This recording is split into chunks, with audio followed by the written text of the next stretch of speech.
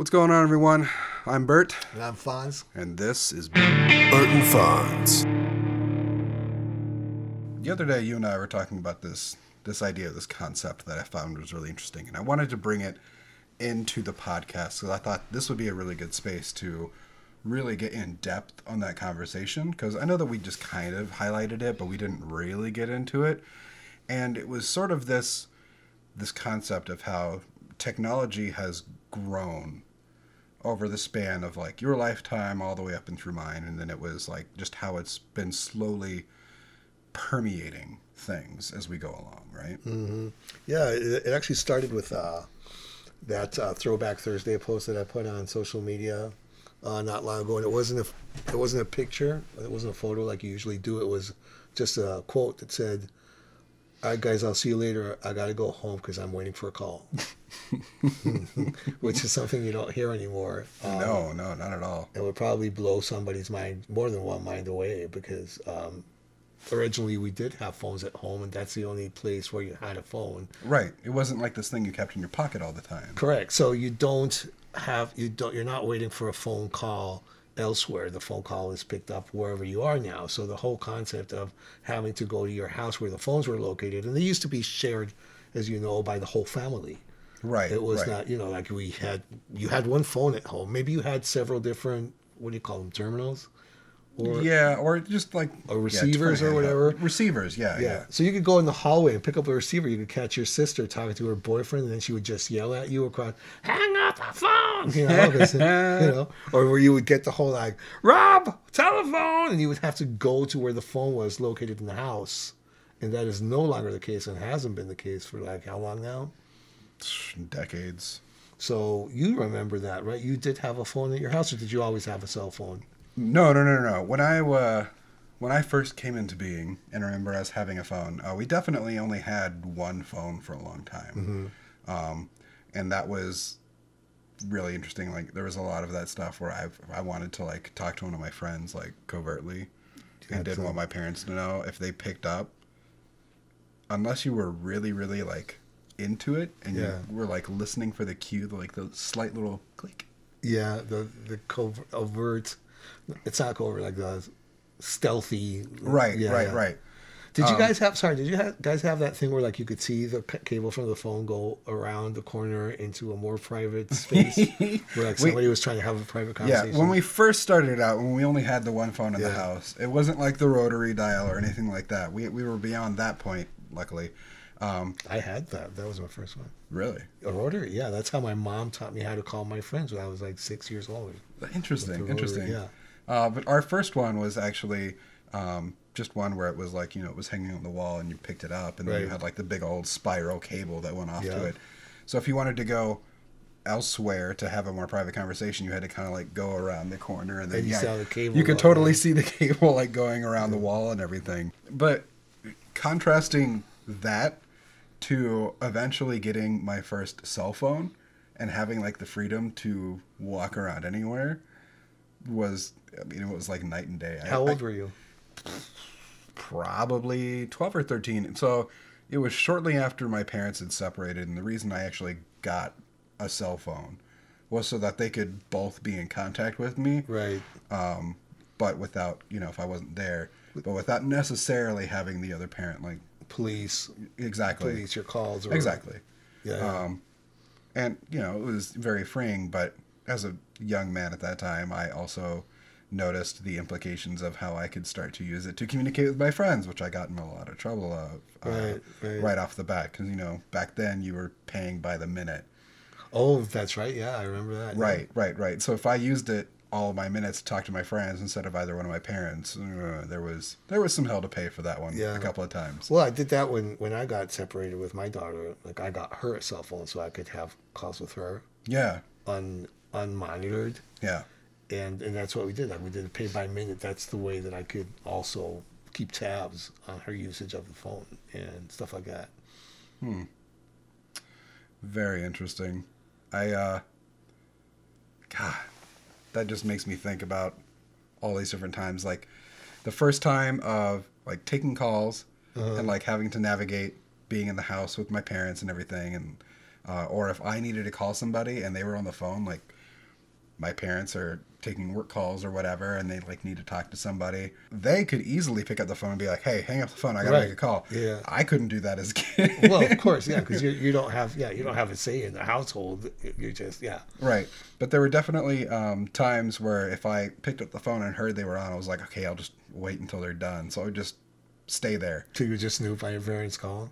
Well, I wasn't snooping. Like I had it on mute, and then I would just like let it sit on the desk or something. But you could still kind of hear it coming out of the the speaker.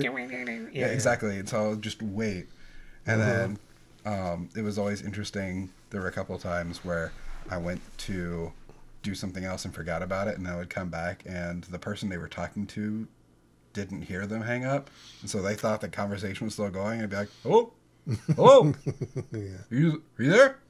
Like, oh shit. Yeah. Hang up. Yeah, those are fun times. I don't think anybody, like my daughter, for example, is, she's born around the turn of the millennium, and she doesn't have any of those experiences. I mean, she does remember, I think when she was a baby, we did have a phone in the house, a landline, but she hardly remembered using it. And what floors me is the stark difference in situations where I went to school my entire childhood without that. Like the phones were at home, they were landlines, versus my daughter who got a phone for me when she was 9 or so, Right. maybe 8. And she informed me that they had a ban in the school bus for texting. So that just totally blew my mind. That was so foreign for me that the kids would have a ban from texting, because that's how they could, communicate.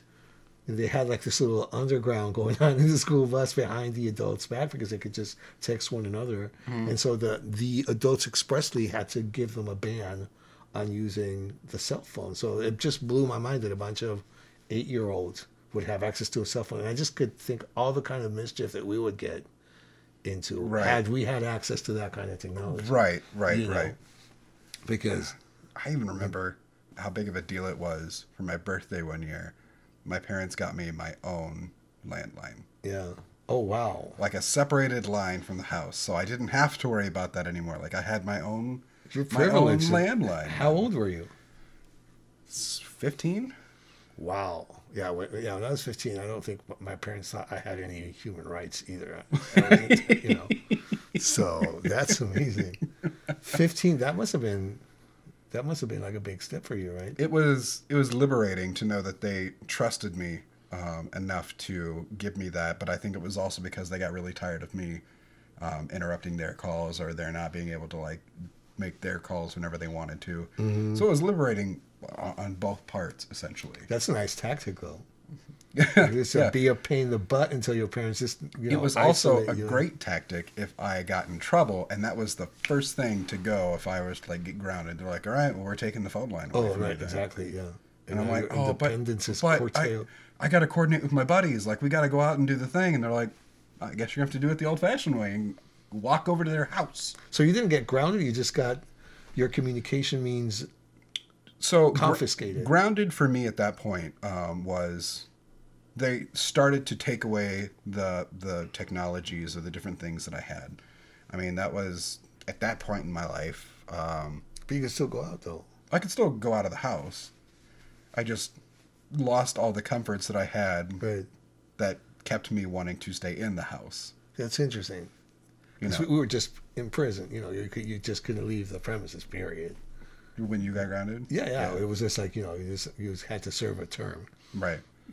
I think that was also a point in time where my parents started to notice like a shift in where I wasn't going outside as often. And they wanted to encourage more of that. So they're like, all right, taking away all the distractions at home, and now you have to go outside if you want to do anything. Go play in the yard or something. But that's just sticks and dirt. You used to love sticks and dirt when you were a kid. That's awesome. Good for them. It explains a lot. Come think of it. What does that mean? I'm just giving you crap. But I think that's a great thing for them to do. Just make sure that you're going out there and not depending on technology as much. Right, exactly. And forcing you to go out and play. And I think that even holds true to this day with my little brother. Right. So my little brother is 18 years younger than I am, which not necessarily something that was planned for, but I mean, we're all really, really glad that he's here because he's amazing. My brother's 16 years my younger, just as a reminder. Oh, so it's not it's not that uncommon then, or not different, because when it first happened, it definitely was like, oh, this just doesn't happen. Right? No. It's no. That we're talking about having a difference in age with our brothers, right? Yeah. Okay. Because the only thing is like my brother's probably older than you, and this is a little bit off topic, but I just want to drop that out there. You might become a real close friend with your brother in adulthood. It's funny because I remember my brother. I remember I have two memories of him completely distinct. One is the child that I would hold up and treat like a little kid, and I would take him to the fair and sing him songs. And the other is my buddy. We have beers and we talk about stuff. And they're kind of separated in my head, like I have to join them on purpose. Right. And he has the same thing with me. Like I'm his buddy, and we can give each other crap and all kinds of stuff. And then on the other side, there's this other side that's a little bit, I'm an elder and I'm authoritarian in some context. So that's interesting. Yeah, I mean, it's just so weird to think that tactic actually still works and is way more effective now with my little brother. Simply because he's connected all the time through some sort of technology, always.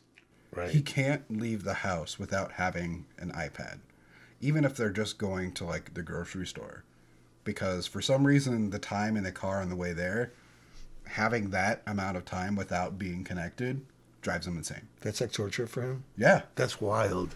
Just the thought of a road trip or being in the car for an extended period of time, and we're talking 5 minutes or longer, something is needed to keep entertainment, to fill the quiet, to fill the downtime.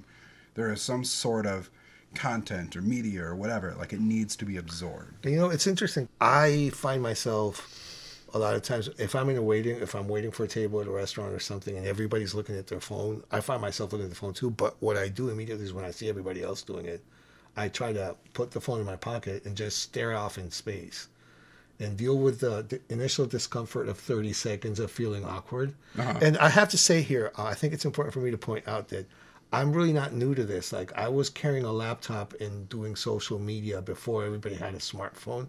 Like I've been working in tech all my life, and my father's from IBM, so I've been related to this. You could say that I'm a first generation. So I'm not just talking as an older guy who's like, oh, this is foreign to me. None of it is foreign. You're the original early adopter. Yes, I've grown up with all of it, so it's not that foreign to me. But I still feel privileged to have known the time where you could just put your hands in your pocket and stare at the barman. Right. While you're waiting for your table. Just stare at the bottles behind the guy and just count them. And I try to do that. Mm-hmm. Right. Yeah. And I try to do that today, so.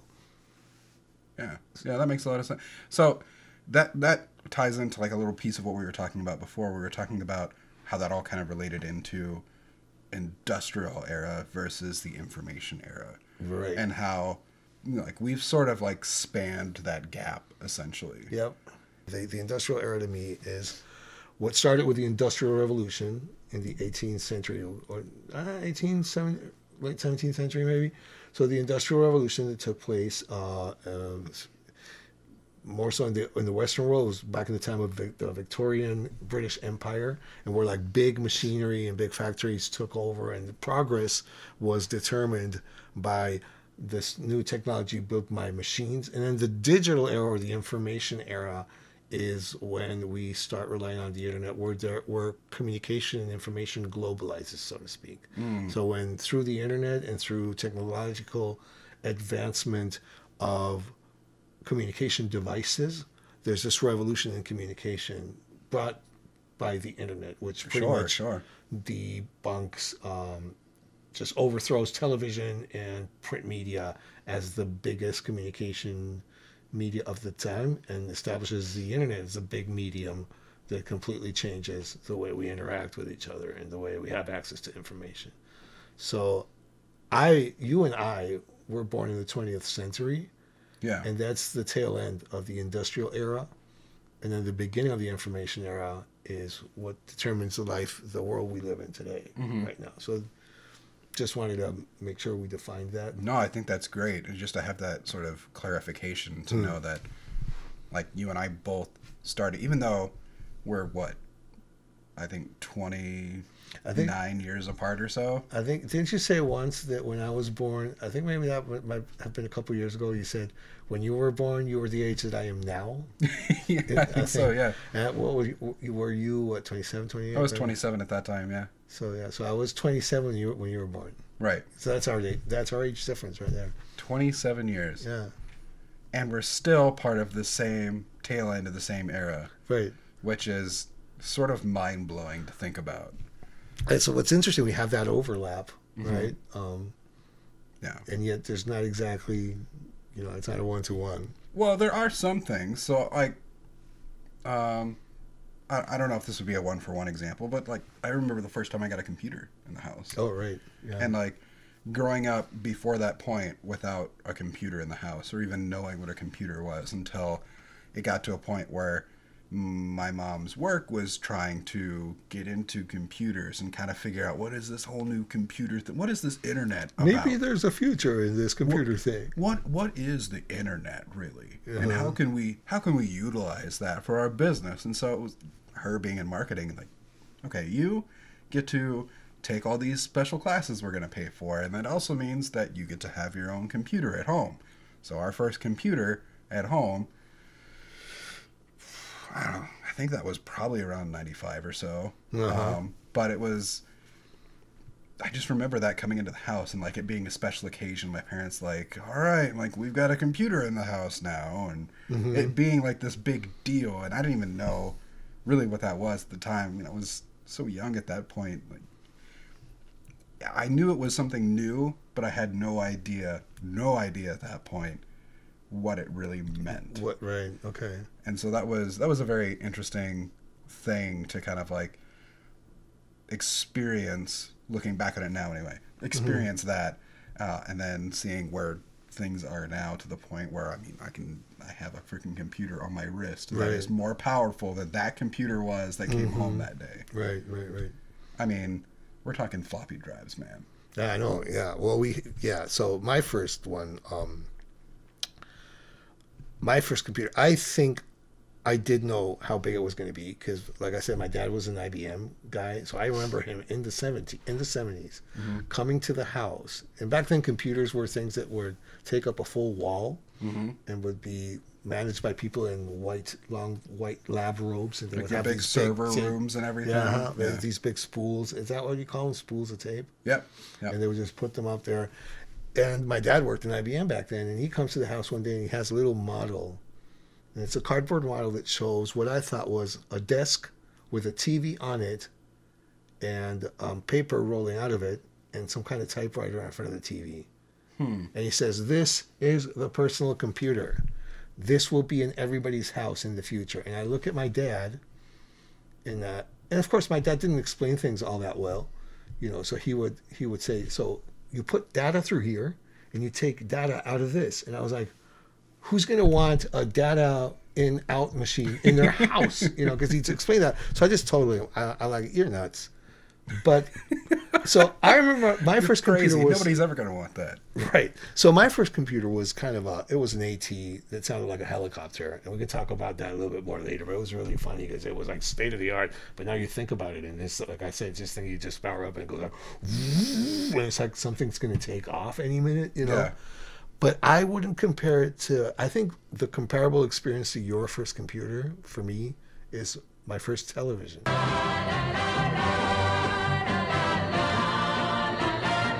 Really? So I was born, there was no TV in the house. So we were like a couple of years, like just bitching and moaning at my parents, the two kids. So TVs were around. There wasn't one in the house. Yeah, it wasn't common. Not everybody had one. Right. So I was born, and I think in the States, because this is the 60s, in the States, they were a household item. But in Europe, not so much. So in Europe, some people had TVs, fancy people had TVs, but not everybody. You could still play it in the street. There was radios. Every house had a radio, or two, or three, but not a TV. And I remember we just kept begging our parents to get a TV, and they finally got one when I was like around 5 years old. So that was the big one.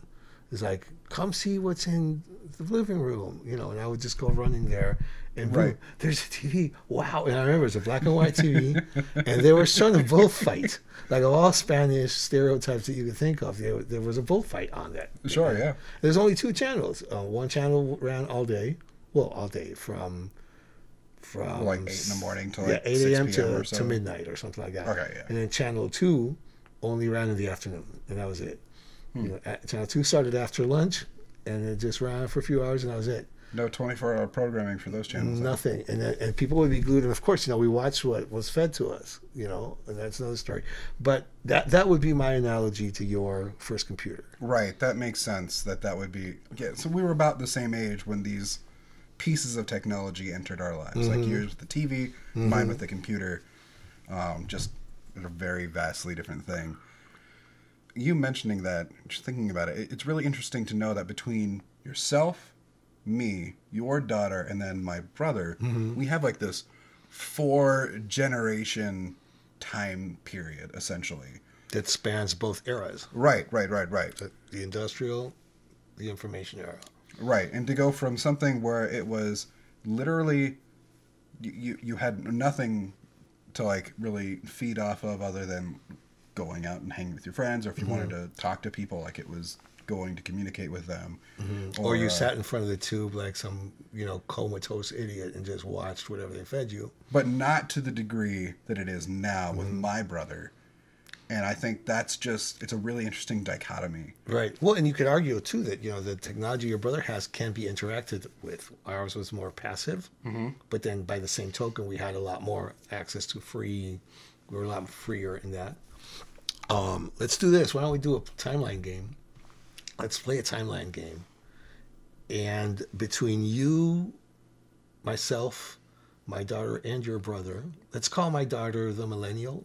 Okay. Even though you're technically a millennial, but she was born Technically, yes. at the turn of the millennium. So, Right. And you weren't, so you were... She is quite literally a millennial. Right. You're more of an old fart in that sense. You know, you might be a millennial, but you're a I millennial. am an old soul. Yeah, that works.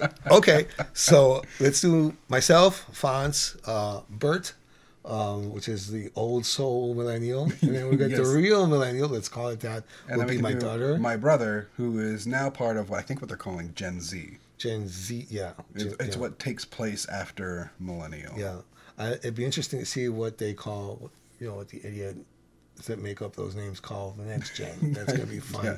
Well, yeah, they're out of friggin' letters now. Gen 0. Or is it going to go into Gen AA? Well, what is it? Because you know whoever's making these names is an expert at Excel. I think the next one's going to try to use an emoji, and it's going to be funny. It's gonna be a I'm poop looking emoji or forward to something? yeah. Gen poop with eyes. Let's play this game, and we're just going to go through timelines from the industrial era, the tail end of the industrial era, the 20th century. I'm going to go through my timelines, and then we're going to see how they compare to yours, and we're going to pick up when we're going to look at the millennial's life and my daughter's timeline, and we're going to go all the way up to your brother, and just reminisce and, you know, just reflect on how things have changed. I like that. Okay, so if we're going to do this, milestones. What would you say, like, would the TV be your first milestone then? Let's pick the TV. Yeah, let's pick the TV because it's a big one. It's a big technological milestone. It's in the mid 1960s. I was Right, born and in the mid 1960s. Yeah. You were still fairly young at that point. Very. So, I was probably 4 years old. So Okay. I don't remember any technological events before that. So yeah, you're right. Let's start with that. So my first TV was in the second half of the 1960s. What were you up to then? I was not even a thought on the radar. Okay, so you weren't with the program yet. So okay, let's see if you can catch up. So I'll go to the next milestone then. My next one would have to be, let's see, we had TV. The first pocket calculator. Really? That entered the house like in the mid 1970s, and we thought it was so cool. It was like a Star Trek kind of thingy, but it's one of those gizmos that you could hear the clack of the keys, and some of them would get stuck, you know. And then we would have like all these jokes where we would make it say error, Right. and sometimes you could spell things with numbers and then turn it around and they spelled jokes and stuff. Boobs. So yeah, that I guess in English, in Spain we had a couple others. that I don't Oh, I didn't remember even right think now. about that. Like how that could take off between different languages. Right. That opens up a whole new world of possibilities. Yeah, we could spell some stupid crap in Spanish. You know some Spanish. So yeah, I'll have to look that up, and we'll talk about that another day. I do. So, what were you doing in the mid-70s? I think my parents were for sure dating at that point again. Okay, so you were already a threat to humanity. Yeah, you could say that. Good. All right, I was on the scope. so we're getting closer then. We're getting closer. Yeah, All right, yeah. cool. So we have, what's that, the second milestone? Mm-hmm. Third milestone, I would have to say would be, okay, early 80s, first VHS deck. Really? First video deck, because back then we had also Betamax, if you'll recall. Oh, I do. Yeah. Which was a better format, and they just lost the war. They actually, what I learned actually, Was in that the one film with school, the giant disc? No. No. What was the Betamax? So Betamax is a smaller. Betamax is This is how you know I'm young. smaller tape. I think it's less. I think it's 3/4 inch. Don't quote me. I actually studied this. So this. So was it closer to like a cassette tape size then? It was a little bit smaller. It was a little bit smaller than VHS. It was higher quality. But what happened when I studied in film school was that Sony and Ampex, I think, was doing VHS, or I remember who was doing VHS. They actually decided to split the market. So they did a treaty, so to speak, after a format war. And Sony kept the professional market using Betacam. So televisions were using Betacam format and retired Betamax from the domestic market. Okay. And then VHS or Ampex, we should look it up eventually, but VHS retired trying to get a stake in the ground of the professional industrial format and concentrated on domestic. So that's what happened. Right. So that would have to be the early 80s. And I'm guessing you're still like, your parents are getting married then or something. Early 80s, I think they were talking about having me at that point. Okay. So we weren't quite there. So working on We're Bert. really damn close. So Project Bert is now in the work since it's not defined as yet. Can we not refer to me as being Project Bert in the Project works? Bert's in the works? If you All catch right. my drift, that's Okay, but that I don't was, want to think about that. that's good. Okay. Erase. It's erased. Right around the end of the 80s is where I got my first computer. Right. So that was okay. So that right there, that's when I was born. It was Right. the end of the 89. 89. Yeah, that works. I don't remember if it was 88 or 89. I know that some of my peers, because my dad worked in ABM, thought that I had missed the train. Really? Because, well, back then I had left home for a few years and I was away from technology. And so I was introduced to that back again. My kid brother, who we've mentioned, who was 16 years my younger, is a toddler then. Barely a toddler, just, no, he's beginning to be a young kid. Right. And he can use the flight simulator like no one's business. That impressed the crap out of me because I didn't know where to start. And we talking about floppies, we had I think it was the 5.25 inches. Yep. The actual ones that would flop. That Yes. weren't the hard small ones that came out later. Yep. So that was my first computer.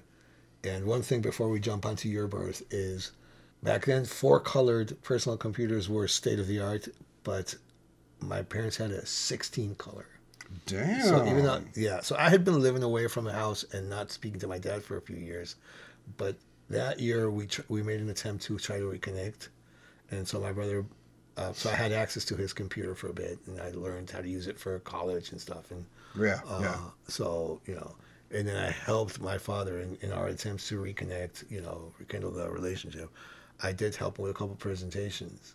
Because that was the artsy. So you could say that's my first dab into computer graphics. Yeah, to designing essentially. And here's the big milestone that I had forgotten about. The biggest milestone of all, the undo function. So however being a person that was in my drawings, my technical drawing, I could get really messy and I had to just crumple everything and throw it away and start again. To Control Z, there wasn't a shortcut then, it was just undo. Right. But when I found out you could undo something you had done, that was like I was hooked on. That was exactly. That was like a big Literal mind blow. Yeah. So that's the biggest. I think that's the biggest milestone, and your birth, of course. Yeah. Well, I mean, a little more important. So yeah. So yeah, that would have been right around the time that I was born. And so I guess the first milestone for me would be the one that I talked about before, would be actually seeing the first computer come in to my house. And at that time, not realizing it, but again, since we're like looking back, like I slowly started to become kind of aware of like how big of a milestone that actually was. And actually thinking about it now, it's ridiculous. Ridiculous how much of a milestone that is comparatively.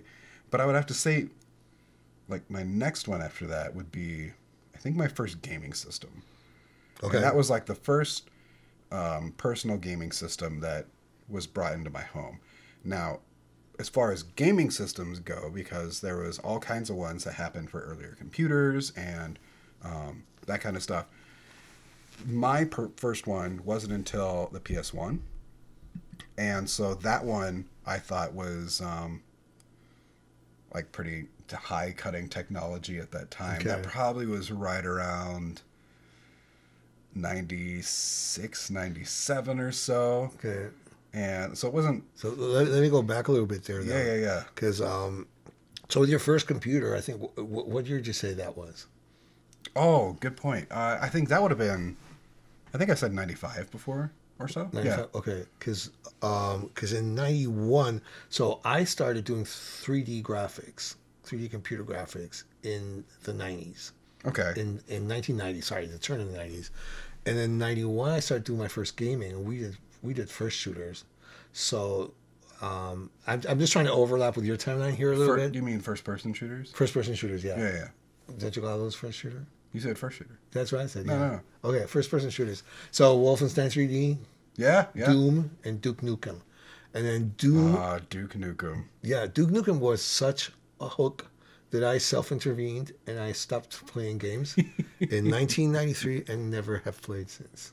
Really? Yeah, that's why I'm not a gamer. But we've talked about this a couple of times, and that's why I can't relate to some of the game stuff. With other stuff, I can understand the interfacing and the graphics. You know, I still stayed with that. Mm-hmm. And I just want to overlap with your timeline here and bring another milestone, which is the sound card.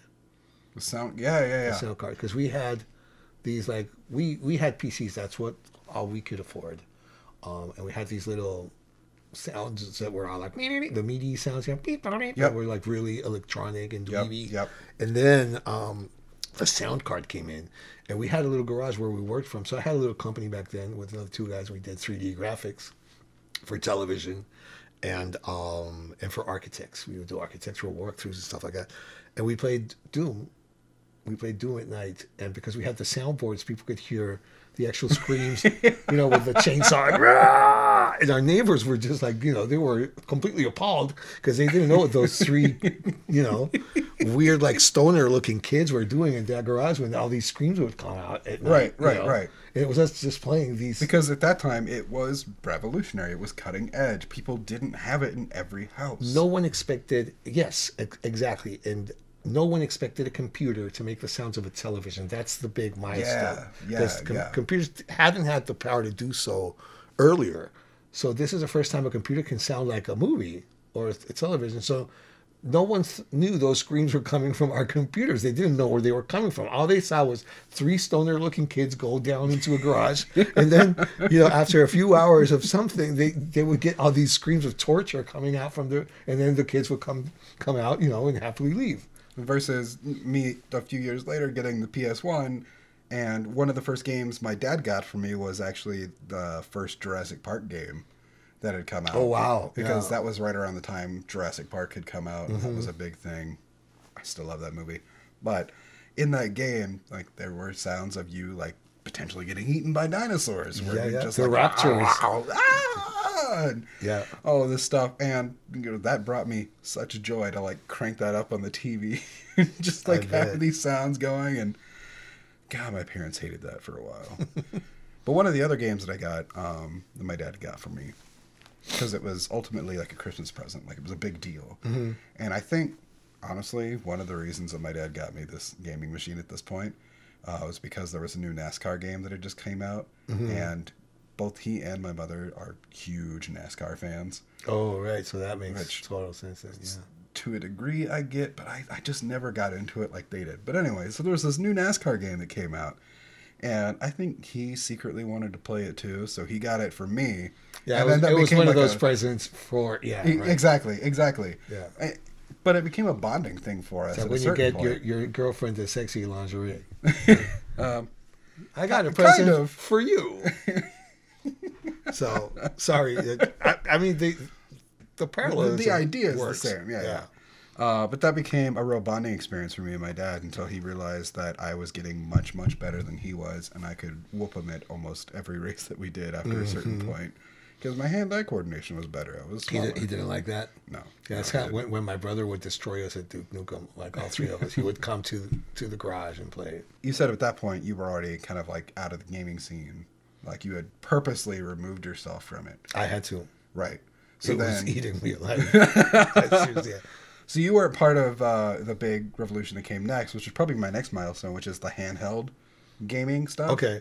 No, I was totally out of that one. Tell us about that. Yeah. So the handheld, like when I first got my first Game Boy, I think that was probably the next big one. Right, yeah. Because that was, now you get to take all the games that you could potentially play at home. Like the graphics weren't caught up yet to what it was on the PS1 or like to anything. Like I think Nintendo 64 was out right around that time too. But just being able to like take games with you to play was huge. Oh, right. Like having a gaming machine in your pocket. And I think that's right when the first Pokemon game came out. So you guys too. went mobile. Yeah, we went mobile. So you went from so you were before. Just explain a little bit again. So before you guys were pretty much tied to the couch. If you Right. wanted to play, Right. you had to be at some. So we're back to the whole like I'm going home to get a phone call versus Exactly. I I'm going carry home the- to play a game. Now it's like, no, I'll just take the game with me. Right. Like we can all meet up and play the game at the park or whatever. Or as it later became school, which we had some issues with that once I the can school imagine, kind of right. caught on to like, Yeah. oh, we have these personal gaming machines now. I think some kids tried to get away with having it as a pocket calculator at the time because I love how the like design was one on one. kids are going to try to get around the system. Like Right? it's a human thing. You're going to try to get around the system. Yeah, you're gonna push the envelope. You're gonna try and get away with shit that you shouldn't get away with. Right. But I don't know. Looking back, it was actually kind of genius for the first couple ones until they caught on, and then anyone after that, it's like you're just an idiot trying to pull that prank again. Right. But I mean, yeah, no, that's is totally understandable. I had this one guy. So this is old tech just for laughs. Right. But I had this one guy like right before we were college age. So like the end of what is it? High school, I think is the equivalent year. Probably, yeah. Right before college, right? Junior high or so, probably. No, this is like at the end of high school. This is right before college, the last year before college. 17 years old. Oh, for you, okay. Yeah. So, and there was this one guy. So they let us have calculators in some exams. So I'm Okay. talking math, maybe chemistry, physics. And then this one guy had this smart calculator who could do a lot more things and could hook up to his Walkman. So on his cassette, he could actually get data in the cassette and put it in the calculator. I don't know how he did it. What? But yeah, but he was pretty much reading. So he was cheating on the exam because he had all kinds of like formulas that you weren't supposed to have memorized or anything. The calculator was just for last calculations. The whole Right. deduction and the formula and the problem solving skills. Like, that everything to get to that point. was right. And I don't remember what the deal was, but he was like. He could actually, so we could borrow his calculator. We were all like reading stuff. We were scrolling through this little strip of, The little text on there and everything? yeah. We just had text. It was like a ticker tape. Yep. And we'd just be scrolling stuff because he would put it from his Walkman. He was like, oh, no, I just have the Walkman here. It's for, I'm going to listen to music later in recess. So that's how we cheat. That's how we got around the system. So, yeah. It's kind of like. It's always coming around then. It's always, yeah. It's more low tech than your example, obviously, but yeah. Kids are smart. They will get around stuff if they can. That's what. Yeah, I've actually just jumped back to 1981. I think that's that's what. Yeah. So let's go back to handheld gaming devices. All right. So we had the handheld gaming, and I think that was pretty close to the same time actually as when the internet really took off. And I mean, we're talking like mainstream. That's internet. the big milestone there. So that you're saying that is the flip point. That's inflection point of industrial. Yeah, I think so. Okay. From industrial era to informational era. Right. It's the internet going mainstream, I think. Right, because that was right when we were starting to be told that we could use the computer as a tool to like go on the internet and do research for like school papers or, you know, a number of other things. Some of us, that was when we started to figure out what chat rooms were. Right. Internet Relay Chat. Sorry. So what was it? Merc, and is that how you guys call it? MIRC? We called that Merc directly. No. The fact of actually one of the first ones I remember us using was AOL Instant Messenger. Oh wow! See, that was so mainstream. That's because you were kids. We were using, of course, we were all using the free discs we got in the mail. Right. Yeah, no, we were using IRC like hardcore. Right. And there were some like chat rooms. We were talking with Australia about stuff that is not pertinent to bring up in this here podcast. Not today. But, yeah. Not today. But talk about the Wild West in terms of information and access to communication. Exactly. Stuff. It was crazy. Yeah. But just, God, I remember that too with the magazines that would always come with those freaking AOL discs that were like, start your, 1 month free trial, blah, blah, blah, blah, blah. And if you just made a different email address each time, you always had 1 month free of AOL to go up. I heard of that. Yeah. See, that happened in the States only. In Europe, those were really restricted. Really? For us. Yeah. It was like, why is this? Oh, because it's one of those American things. Okay. It's like, oh, because I can't get on this with, there were some like user groups that you can get on, and I don't know, there's like weird stuff like that. So, right. I feel like we had a more open net, more dangerous, It wasn't, but dangerous. We had access to a bunch of stuff. Like the user groups back then was. Yeah. That was huge, Yeah. And yeah, IRC, there were two clients. One was MIRC, which we called Merc. Okay. And the other one was, I think, C something IRC. Yeah, that was not anything that I think even knew about. Oh, Merc and Perch, PIRCH, and they all stood for like Platform of Internet Relay Chat. Oh, sure. Yeah, it was all like Hula Baloo acronyms. So that's what that was. And Merc was, I don't know, Massive Internet Relay Chat, or like, I don't know, Murky Internet Relay Chat. Yeah, so we just had like the AOL Instant Messenger chat rooms. Nice. And then there were other sites that, I don't even remember what sites I would go to, but they were just like websites that were strictly hosting like chat rooms sort of stuff. And that was when I first started to figure out what like forums and stuff were. Nice, yeah. And like trying to build up a community of friends that you may never meet, but it was cool to like have this connectivity now. Mm-hmm. And then shortly thereafter, now that I'm starting to get the hang of it, is the Y2K stuff. Oh, yeah, that was fun. The world is going doomsday. To end. Yeah. Because it was the end of the Mayan calendar or something like that? It was, no, that's 2010. That's a different story. Okay. No, Y2K was what, I think I'm going to try to explain it, but look it up online. Well, all I remember from that is that it was supposed to be like all computers shut down. Yeah, and because that's really the counters, because they hadn't built the counters in the computers to go beyond 2000. The year 2000. It was something like that. So in the hardwired part of so I don't know if it was the ROM or the read-only memory of computers that all the PCs, it was said that they didn't have a way to go beyond the year 2000. So I think I'm summarizing it pretty good, but look it up. Okay. And the contention of Y2K was after the year 2000, all of those computers were going to stop working. So the software, everything was just going to stop working. And so everything that was connected was going to go to hell, and it was going to be doomsday. And what I do remember is coming to the States. I was like fresh off the boat then. Like I've been like 4 years in the States or something like that. Sure. No, wait, I'm sorry. No, into the year 2000, I was on my second year in the States. I'm sorry, I'm hallucinating. So you're like fresh to the United States. Really fresh to the United States. And I loved this diner. You know that diner in St. Paul that's like a wagon? It's like a tram wagon. You mean like the train car? Yeah, it's a train car in St. Paul. It's a diner. Yeah, Mickey's Diner. Mickey's Diner, yes. Yeah. So I love that place. And I remember walking in there, and there's a handwritten sign on the door that says, Mickey's Diner, Y2K compliant since 1950 something. I don't remember what the day was, but it was awesome. And that's my biggest memory of Y2K, because of course it all, like, how did it affect you? Because it all blew over, right? Oh, we were just, like, I was a kid at the time. And so me and my friends were all making jokes about, like, oh, the world's going to come to an end. All the computers are going to shut down. And then secretly all of us are looking at, like, all of our, like, Game Boys and everything. We're like, all computers? Except this one, right? All computers? because I don't want to lose my games. That right there was like kind of my takeaway from Y2K. It was just remembering like parents freaking out, seeing it all over the news.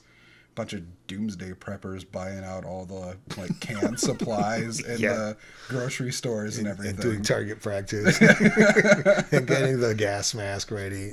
I do remember my parents thought it was a lot of BS, but just in case, I remember my mom going out to the store and buying copious amounts of bottled water.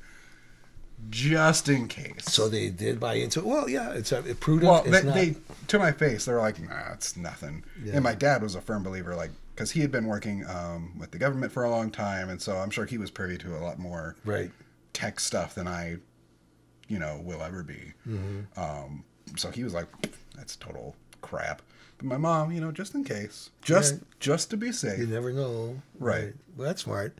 So I think we just hit timeline number 3. Because that's when. So this is like millennial, about when my daughter was born. Okay. My daughter was born in '98. Okay. So it's just a little bit after that then. So she's around at this point. But I mean, we're at the turn. Yeah, we're at the turn of the millennium. Yeah. So my daughter's a little toddler. She's really cute. I mean, she's 2 years old. Right. There's still a landline at the house.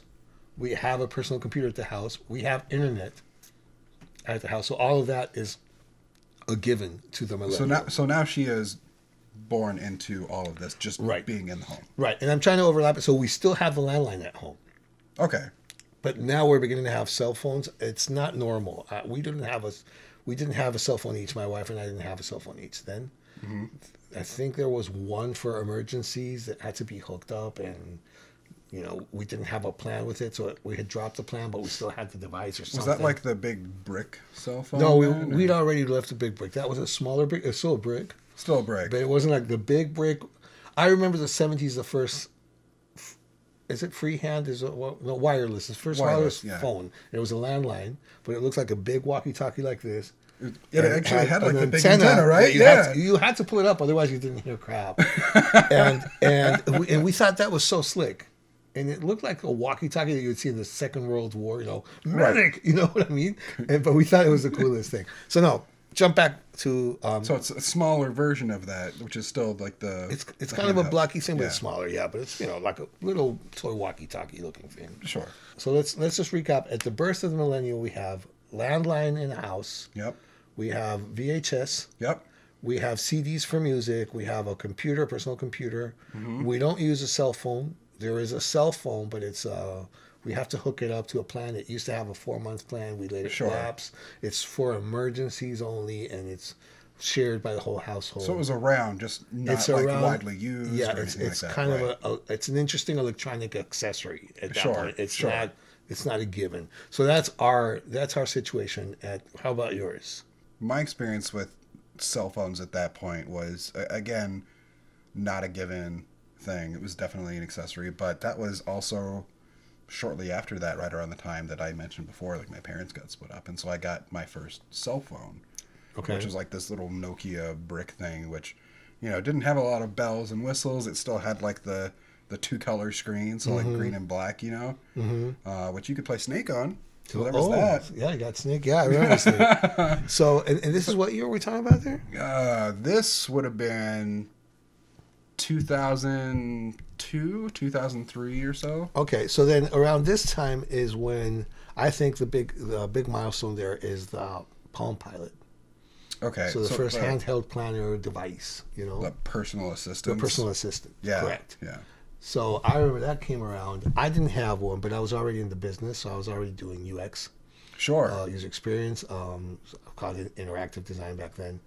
And you had like the first, the early adopter, couple of douchebags like interrupting the meetings with a little thing and tapping importantly about stuff that they could have written on a piece of paper. But that was cool.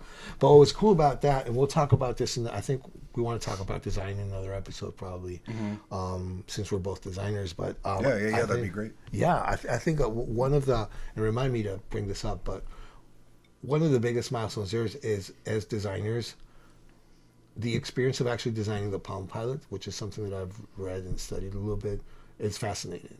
So we'll talk about that. Yeah, but that I think is the other milestone, because I think it precedes the device-centric era. So the Palm Pilot and the personal assistant devices start to show a little bit of what's yet to come. Right, because it starts to give that. I mean, it's not directly correlated at this point, but that's sort of like early smartphone type of stuff, like being able to take all of that with you, right? Correct. Like just having it in your pocket, having it wherever you go. Correct. Okay. Yeah, and spoiler alert about the designer conversation that we're going to have. The guy in charge of designing that device walked around with a wooden block in his pocket, the size of the Palm Pilot that they were intending to release to the market, to see How comfortable? how you experience. Yeah, if people would be able to experience normal life just carrying a little tile in their hand. So he would have different blocks Interesting. that he would walk around in his daily life. Just as like a demo sort of thing. Yeah, just to see, like, will people be able to live with one of these things all the time? So that's an important milestone right there I'll have to put a pin in that one and from come back the inside. to it. Yeah, Yeah, yeah. I'm sure you won't forget because we do this, so you'll remember. But yeah, I think that's a huge milestone there that's not as well known. Right. So then what would we say the next milestone would be? Would that be, God, probably DVDs? Would DVD be the next one? Now, DVDs were around for a while, but Well, I mean like mainstream, like taking over Yes. VHS. yes, absolutely there. So yeah, so I think at that point, Starting VHS. to put Blockbuster, like having to have them shift their whole thing. And, Yeah, exactly. You start seeing it on the shelves. You Right. start seeing everybody starts having a DVD player now. Right. People's VHSs start being relegated. So they Right, because they started, well, with VHS, like one of the reasons that we started switching to DVDs was like with the VHS, people would watch them so much, they were literally burning them out. magnetic tape wears off. Right. So the emulsion of the magnetic tape wears over time. So the more you watch a VHS tape, the more you listen to a cassette tape or a spool, the more quality loss there is. Right. Digital, until the disc deteriorates physically, Mm-hmm. the signal always has the same fidelity because of how the digital signal. We can go into that into detail another time if you want to, but because of how the signal is stored, Mm-hmm. there can be no interference. It's either 1 or 0. Right. And there's a way to explain how that works, but there is no quality lost out of wear. But I think that's the time. What are we talking about? Like mid first millennial? Yeah, so this is 2005, probably so- like 2008, 2009. Yeah. Well, I think a little bit. I think a little bit sooner than that. It's a little Sooner bit than early. that? Yeah. God, So- I'm trying to remember back when, Because people are still holding on to VHS just because it has that quality of the books where you can see it on your shelf. I guess that's And true. you have Like, the collection, and people are still trying to cling to that. right. But eventually they let go and they start putting DVDs in its stead, Well, once people started to like really put a lot of effort into like the DVD cases and when they became standardized and everything, it's like, oh, have you got the latest movie on DVD? Right. Oh, Right. so much better than the VHS. Yeah, and the sound quality, everything was just a lot better quality. So I think Right. that happened there, and I think the next milestone would have to be cell phones. Like everybody actually carrying the flip phone, Flip phones. The flip oh, yes. also known as the oyster phone in Spain. The clamshell. Yeah, the clown phone. Yeah, God, flip phones. That's a blast from the past. I remember flip phones. My dad first got his first flip phone, and he was so proud of it. And it was like this kind of like chunky, like it was like a half brick sort of thing. You split open, and now it's like a nice, relatively yeah. like piece. And everybody acted so with like important the with them. antenna piece on it. and all that. Yeah. I actually, my first flip phone was the Motorola Razr. The Motorola Razr, I think, is honestly like, it was the peak of design for like flip phones back then. Mm-hmm. And it was just so sleek and sexy. And I remember when I got that one, like showing it off to my friends at school, and I was like, check out my new cell phone. Like, I'm cutting edge. I'm cool. I've got the latest and greatest. Feeling all good about it. Did you take pictures with it yet or not yet?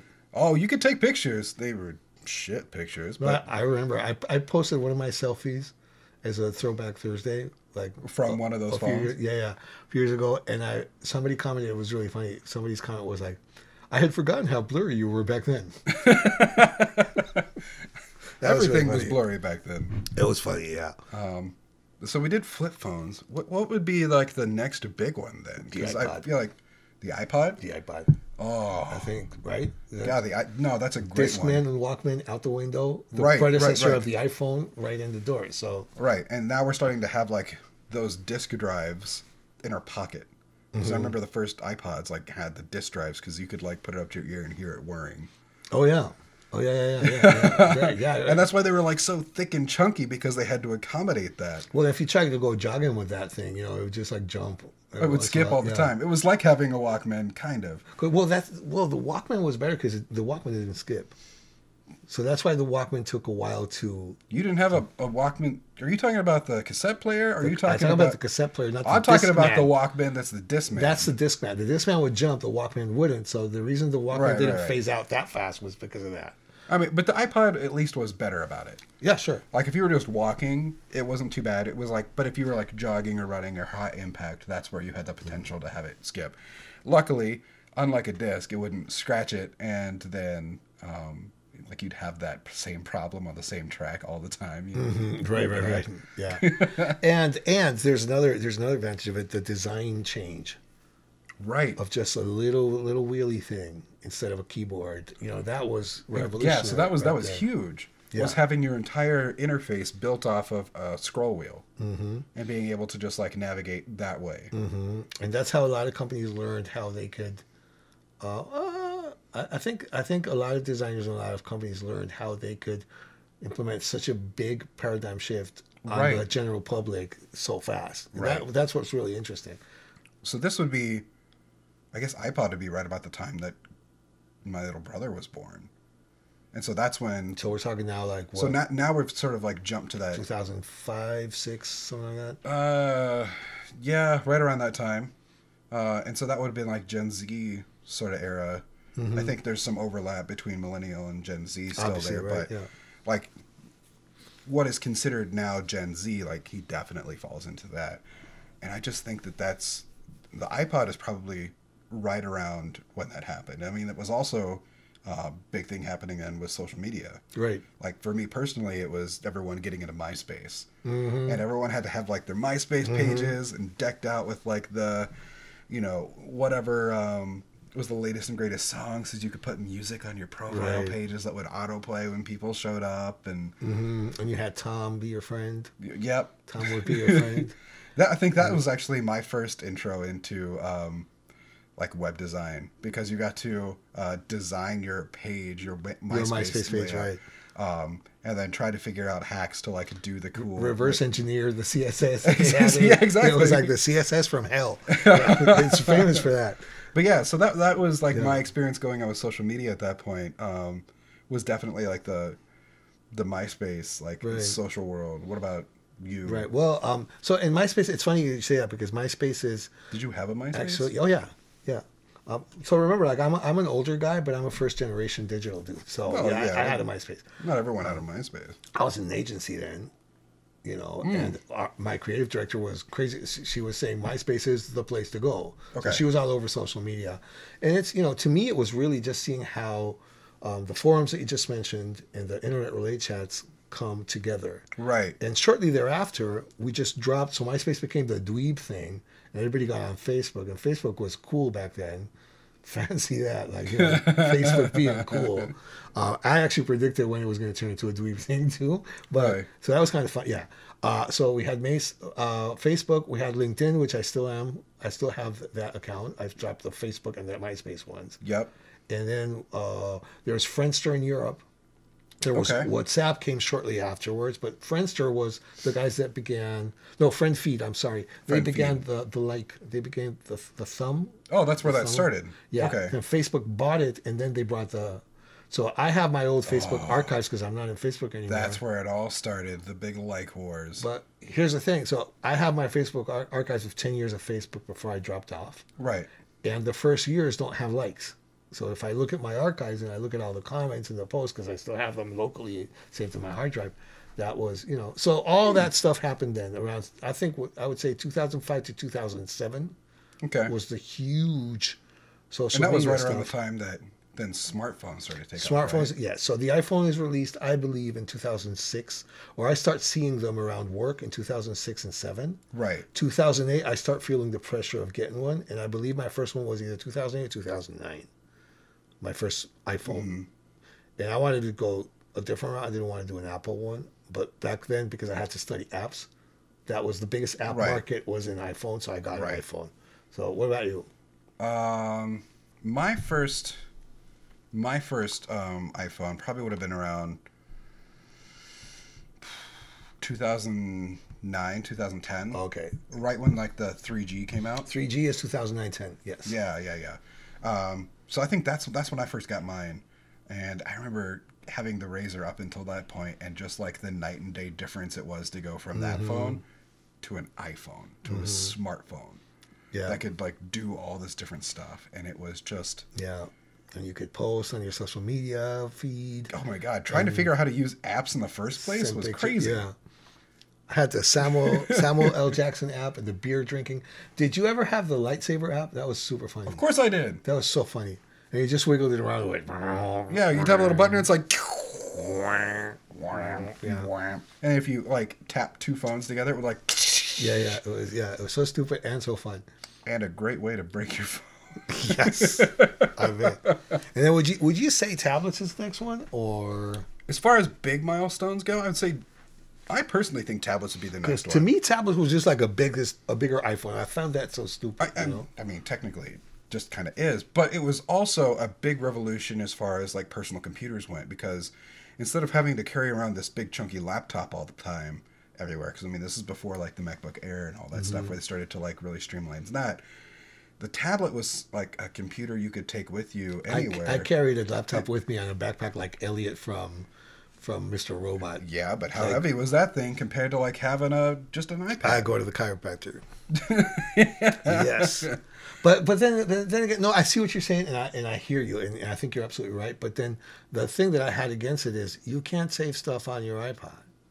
On your tablet, you can save a lot more stuff on your laptop, and it's more of yours. Right, because at that point, You're forced they on had it. gotten rid of the ability for you to like use it as a hard drive, right? So it was like it was just whatever you could get at the App Store, Right. or like download from whatever you can get from that. It wasn't you could like upload stuff to Right. it. You could get little clouds that you could use, like Evernote, like the original apps from then. You could save stuff on the cloud, but yeah. God. So that's your next milestone of Gen Z. Yeah, I think tablets would have been a good one. Or I think another good one would actually be the rise of Siri and Alexa. Oh, definitely, yeah. And just like this idea of no, Alexa, calm down, go away. Alexa, Artificial stop. intelligence. It's Alexa waking up. There you go. So, speaking of the devil, artificial intelligence. Yes, and the rise of having like this personality to interact with. Because I remember when Apple brought on Siri to the phones, and just having all of that. The conversational UI. Right. The whole conversational UI. And, thing, and starting to think of that, because I mean, it's the call and response, and being able to program it to attempt to give you the answer that you're seeking. Right. The self-learning algorithms and ontologies of self-learning ontologies. I don't know if that's the exact right term. We'll have to ask our friend, the taxonomist. You know who I'm talking about? Yes. Yeah. I'll have to ask him. Yeah. But I was actually reading about it the other day because I had to work. It was a work-related thing. But yeah, so Alexa and Siri would be, I think, the big milestone. I think that the latest one would have to be smartwatch. Smartwatches. Which I purposefully stay in dumb watch. Yeah, but there's it's a something cool watch. like, and this is, But it's a dumb watch. but it's just there's something classic and timeless about having a piece like that. I just use them because they match my belt and my shoes. Well, yeah. Like, I mean, I pull my smartphone to look at the time. I started using a smartwatch a couple years ago, and I was really late to the smartwatch game. But when I started to see how it was connecting everything that I used on a daily basis regardless, and then would just serve it up to me, like instead of trying to pull my phone out or open up my computer and figure out, all I had to do was this. And it was right there. Right. And that Hooked. blew my mind. Right. There was a period of time recently where I had to take it off for a long period of time because I realized that I was just doing this constantly throughout the day. Like, Right. oh yeah, hold on, is it? Okay, Right. okay, yeah, keep going. Oh, hold on. Okay, yeah. I just had to make sure it wasn't important. You know what I mean? Right. And it got so annoying to the point where I was annoying myself. So I can't even imagine how much I was annoying other people. I think actually you've hit a great point there, because I think that this is the limit of the smart technology, and it compares really well to Google Glass. So like, how much do you want your device to take over your life? Right. And how much can you afford to let your device to take over your life? That's, I think, an interesting thing that we might want to talk about some other time too. Yeah, but it also shows us just how integrated it's become into like, Right. the day-to-day stuff. I mean, Exactly. let's go back. Think about my little brother, who cannot go for a 5-minute car drive without having his tablet to like watch something, consume something, anything. Like, he cannot do it, and that's just blows my mind to go from that and then think about all the way at the other end of our spectrum here. Now we're at the beginning of the time. You know, full circle, we're coming around. And just to think about, like, that just wasn't even a concept. That wasn't even, like, science fiction writing at that point. Right. Well, in fact, Gmail recently sent me an email saying they had taken all of my flight information from my reservations that I had on the email confirmations, Right. and put them on my Google Calendar Right. without my permission, and informed me that I could opt out of that option. Now, when I was growing up, you needed a court order to read somebody's mail. But now Gmail, whatever I've signed to have the Gmail service provided to me, Yeah. understands that by default they can read everything I have there, and I have to opt out. It's not the other way around. It used to be that you had to opt in. Interesting. So that has happened. And so in my era, you needed a court order. In yours, you had to opt in. And now, in Gen Z, you have to opt out. Huh. That's, ain't that some shit? Yeah. Is it 1984 yet?